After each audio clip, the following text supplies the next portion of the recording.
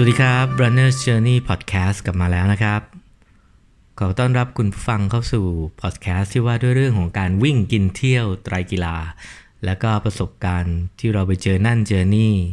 ได้พูดคุยกับนักวิ่งต่างๆได้นำเรื่องราวของเทคนิคแล้วก็ประสบการณ์ในการวิ่งเรื่องสนุกแล้วก็เรื่องน่าทึ่งของนักวิ่งที่เราไปเจอวันนี้ตอนที่12ครับใช่ไหมวันนี้นำเสนอตอนที่12ครับตอนที่12แล้วนะครับแป๊บเดียวที่เราได้เจอกันวันนี้นำเรื่องราวของนักวิ่งคนหนึ่งผมให้นิยามว่านักวิ่งป่าเปลี่ยนสีนักวิ่งป่าเปลี่ยนสียังไงต้องย้อนกลับไปดูคลิปนะฮะคลิปที่เธอกระโดดข้ามลำธารวันนั้นเราไป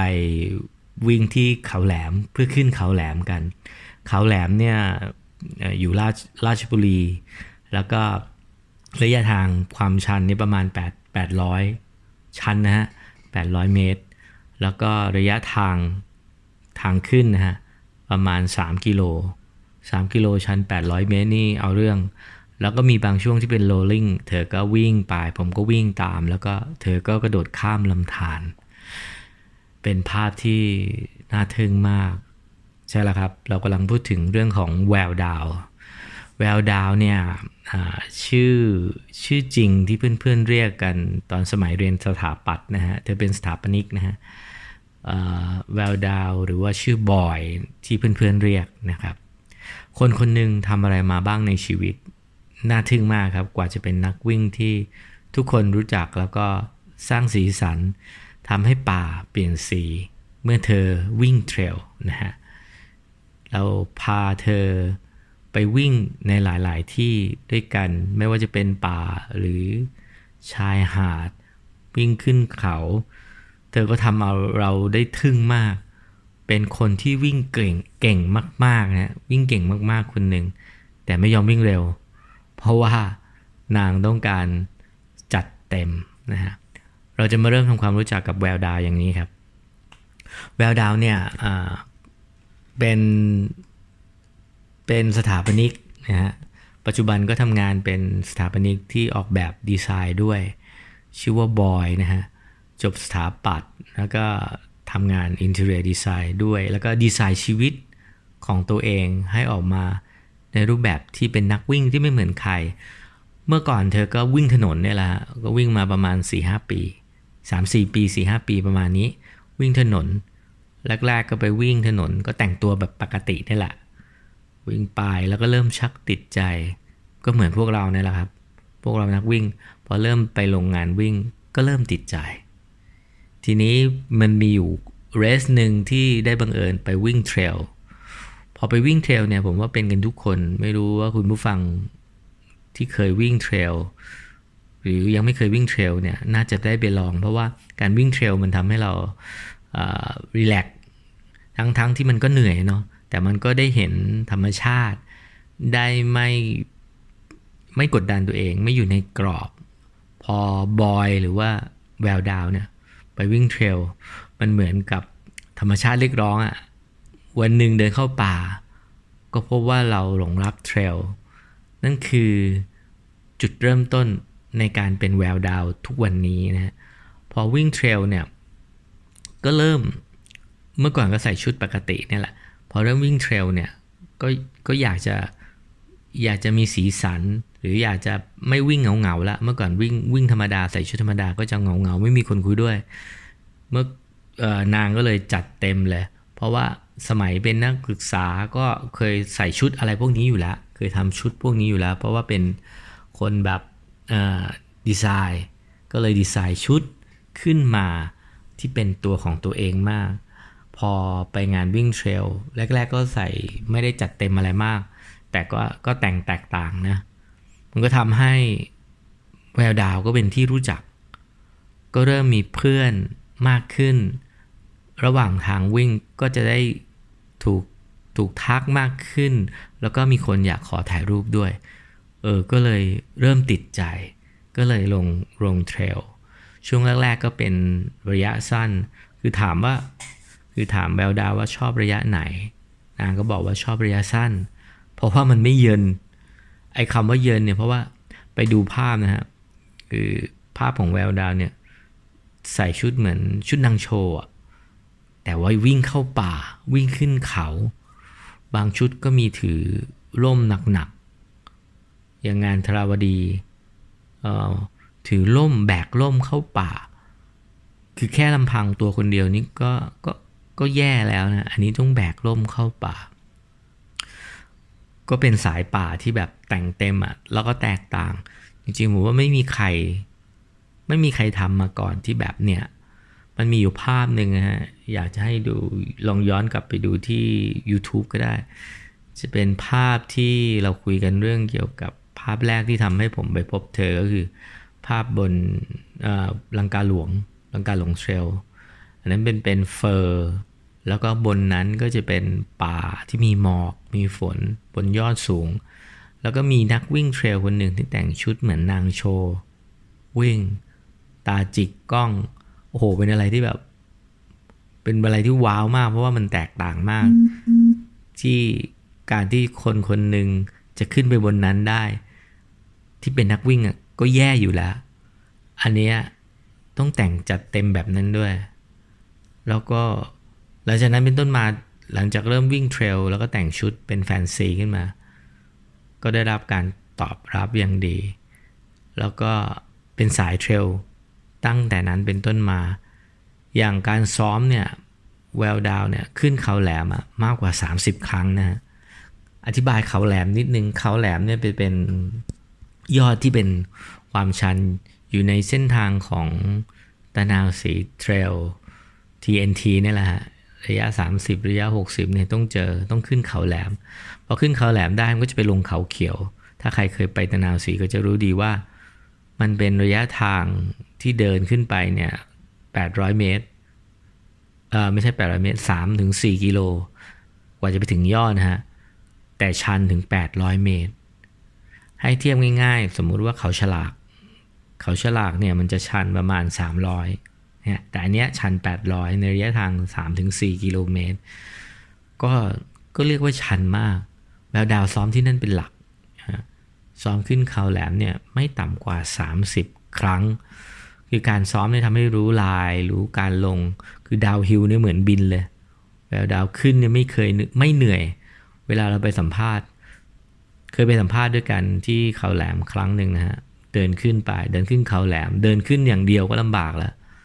อันนี้ต้องเดินขึ้นไปด้วยแล้วคุยไปด้วยผมเนี่ยเหนื่อยใจแทบขาดแต่แววดาวเนี่ยไม่หอบไม่เหนื่อยเลยคือเป็นคนที่แข็งแรงมากเมื่อก่อนสมัยเรียนไปสืบทราบมาว่าเป็นนักวอลเลย์บอลนั่นก็เป็นคำตอบนะว่าคือเล่นกีฬามาตลอดนะแล้วถามว่าระยะไกลที่สุดที่แววดาวเคยลงในชุดแฟนซีเนี่ยคือระยะเท่าไหร่นางบอกชุดชุดเนี้ย100โลไม่ใช่น้ำหนัก100โลนะระยะทางวิ่ง100กิโลแล้วก็บางช่วงก็คือใส่เต็มแบบนี้ตั้งแต่จุดสตาร์ทไปยันฟินิชไลน์เลยคือน่าทึ่งมากคือพอเข้าเส้นนี่แบบผมว่าเป็นอะไรที่พีคเหนือพีคคือใส่ชุดแฟนซีวิ่ง100โลในป่าอันนี้ก็ยังไม่เคยเจอก็ต้องยอมรับจริงๆแล้วก็ชุดแต่ละชุดที่ใส่มาเนี่ยก็ไม่เคยซ้ำนะจะมีซ้ำบ้างในส่วนของเบสเลเยอร์ที่เอามาเป็นฐานแล้วก็นอกนั้นก็จะเอามาแต่งเพิ่มประดับเพิ่มแล้วก็เติมเข้าไปมันก็ทำให้ชุดมันแตกต่างแล้วก็ไปดูในชุดเนี่ยมันเป็นผ้าอิลาสติกผ้ายางยืดผ้าเหมือนชุดบางชุดก็ตั้งต้นมาจากชุดว่ายน้ำมันก็เหมือนพวกนักไตรพวกนักกีฬาเมืองนอกที่ใส่ชุดประมาณเนี้ยชุดเหมือนชุดว่ายน้ำวิ่งแล้วก็ระบายดีแต่ว่าข้างนอกก็ติดขนนกขนเฟอร์อะไรเข้าไปแล้วที่ผมชอบมากเลยก็คือเวลาเราวิ่งเทรลเนี่ยมันจะต้องมีอุปกรณ์บังคับใช่ไหมเป้น้ำนกหวีดไฟฉายเสื้อกันลมคือถ้าไม่มีวิ่งไม่ได้อย่างวิ่ง100โลเนี่ยหรือ50เนี่ยถ้าไม่มีพวกเนี้ยเขาไม่ให้ออกตัวทีนี้นางก็ใส่ทุกอย่างลงไปในตะ ะกร้าสารนะเพราะว่าถ้าใส่เป้น้ำแล้วมันไม่เข้ากับชุดนางก็เลยเอากับเป้กระเป๋าสารนี่แหละแล้วถือตะกร้าแล้วก็วิ่งแบบนั้นคือเพื่อให้มันเข้ากับชุดยอมไหมฮะยอมใจไหมฮะ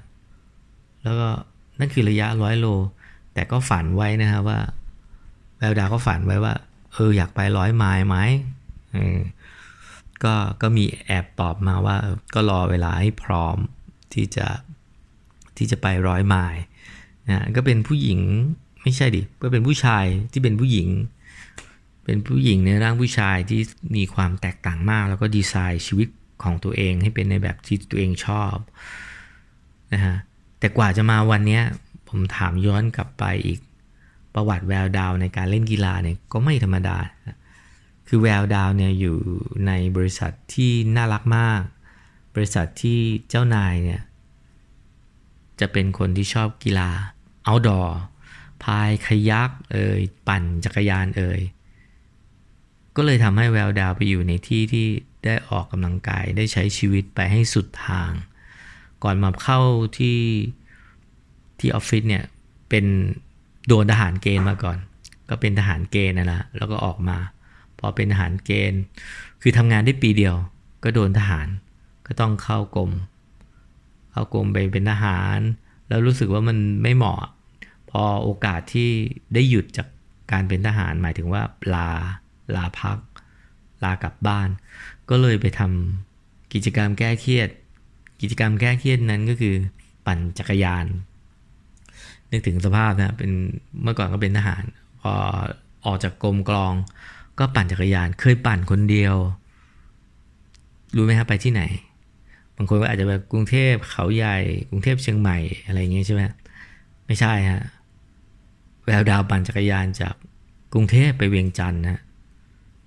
คือแต่ว่าไม่ได้รวดเดียวนะฮะก็คือใช้วิธีการแบบค่ำไหนนอนนั่นก็คือต้องปั่นจักรยานไปเรื่อยๆวันละ100 โลผม80-100 โลจริงๆจะต้องนัดเพื่อนไปด้วยการเป็นบัดดี้ปั่นจักรยานกรุงเทพเวียงจันทร์แต่ปรากฏว่าเพื่อนเบี้ยวทำไงฮะตั้งใจไว้แล้วลาจากกรมทหารแล้วทำยังไงก็เลยต้องไปคนเดียวปรากฏว่าปั่นอยู่น่าจะเป็นอาทิตย์จากกรุงเทพไปเวียงจันทร์เรียกว่าค่ำไหนนอนนั่นคือทริปแรกเนี่ยทริปต่อมาเคยปั่นเที่ยวลาวใต้เป็นแบบทัวริงระยะทางก็ประมาณ1,000 กว่าโลปั่นจากลาวน่าจะจากเวียงจันทร์ไปลาวใต้ผมไม่แน่ใจเรื่องจุดตั้งต้นนะแต่ว่าระยะทางก็ประมาณ1,000 กว่าโลก็ไปลาวใต้แล้วก็บอกว่าลาวใต้สวยมากอันนี้ก็เป็นอีกหนึ่งจุดหมายที่ส่วนตัวเองก็อยากจะไปลาวใต้แล้วก็ไปปั่นจักรยานเธอก็ได้ไปทำอะไรที่แบบว่าหลายๆคนแบบใฝ่ฝันเนาะใฝ่ฝันแต่ก็รอแต่ก็ยังไม่ได้ทำแต่แววดาวก็ได้ทำไปแล้วบางทริปก็ร่วมทริปกับเพื่อนพี่น้องที่ออฟฟิศนะฮะปั่นจากกรุงเทพไปหัวหินบ้างปั่นจากกรุงเทพไปเชียงใหม่บ้างก็เรียกว่าเป็นสายปั่นก่อนมาวิ่งด้วยซ้ำนั่นเป็นเหตุผลที่ทำให้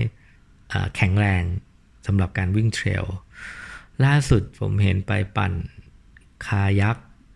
ทริปนะฮะแม่น้ำโขงล่องแม่น้ำโขงมาไปจบที่หลวงพระบางอันนั้นก็น่าทึ่งนะไปแววดาวเล่าให้ฟังว่าการปั่นคายักเนี่ยมันจะปั่นไม่ใช่ปั่นขอโทษนะการพายคายักเนี่ยจะพายล่องน้ำนะฮะโดยที่จะเป็นลักษณะแบบค่ำไหนนอนนั่นนอนบนเกาะแก่งนอนบนริมฝั่งเคยไปปั่นกับกลุ่มเพื่อนนะปั่นไม่ใช่ปั่นเด็กเคยไปพายกับกลุ่มเพื่อนล่องฝั่งอันดามันจากพังงากระบี่แล้วก็ไปจบที่ภูเก็ตใช้วิธีค่ำไหนก็นอนเกาะนั้นนะก็เป็นอะไรที่ใช้ชีวิตสุดจริงๆเคยเล่าให้ฟังว่าเคยเจอพายุก็เรือล่มแล้วก็ต้องขึ้นฝั่งก็เกือบเอาชีวิตไม่รอดแต่ก็รอดมาแล้วก็มีทริปหลายทริปเรื่องของพายคายัก พายจากกรุงเทพไปอยุธยาอะไรเงี้ยมันจะมีช่วงเวลาน้ำขึ้นน้ำลงต้องกะเวลาให้ดีผมก็เพิ่งรู้ว่าการพายคายักมันต้องดูสังเกตน้ำขึ้นน้ำลงเพราะเราพายจากใต้ขึ้นเหนือพายจากกรุงเทพไปอยุธยา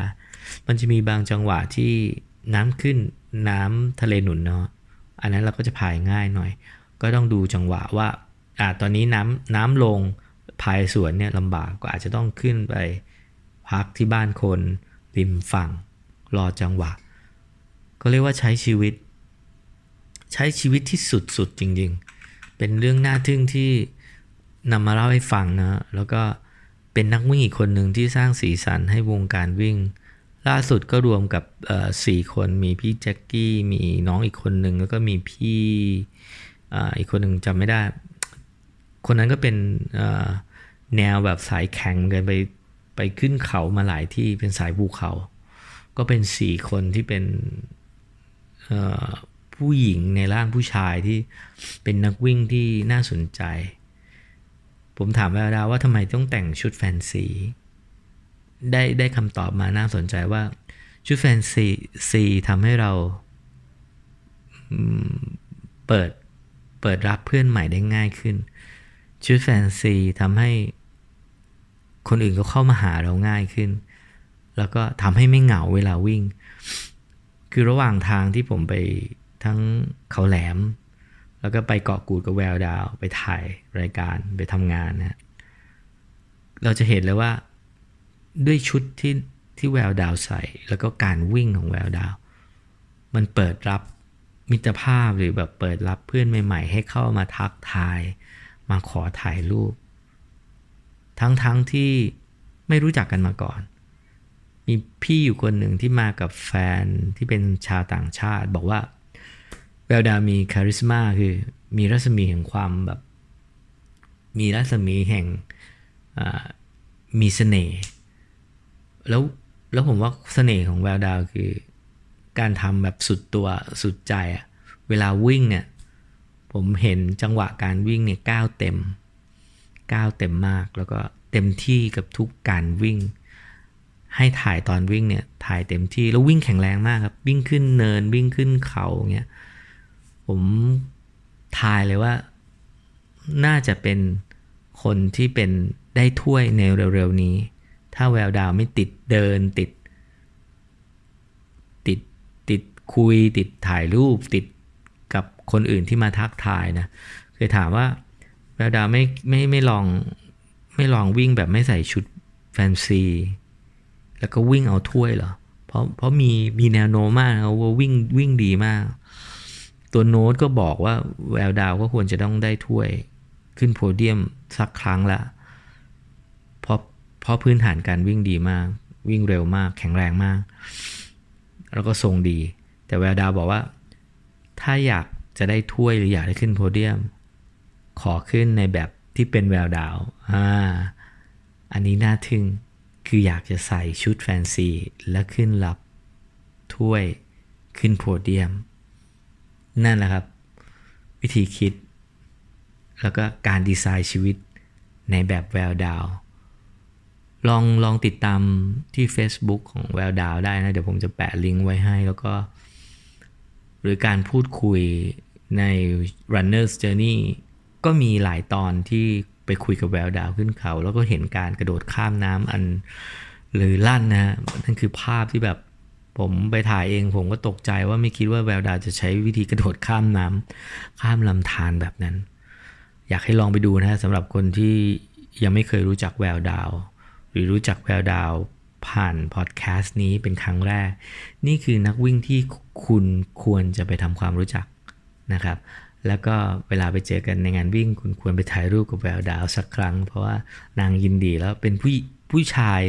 เป็นผู้หญิงดิเป็นผู้หญิงที่น่ารักมากนะแววดาวเป็นน้องที่น่ารักมากๆแล้วก็ฝากความระลึกถึงนี้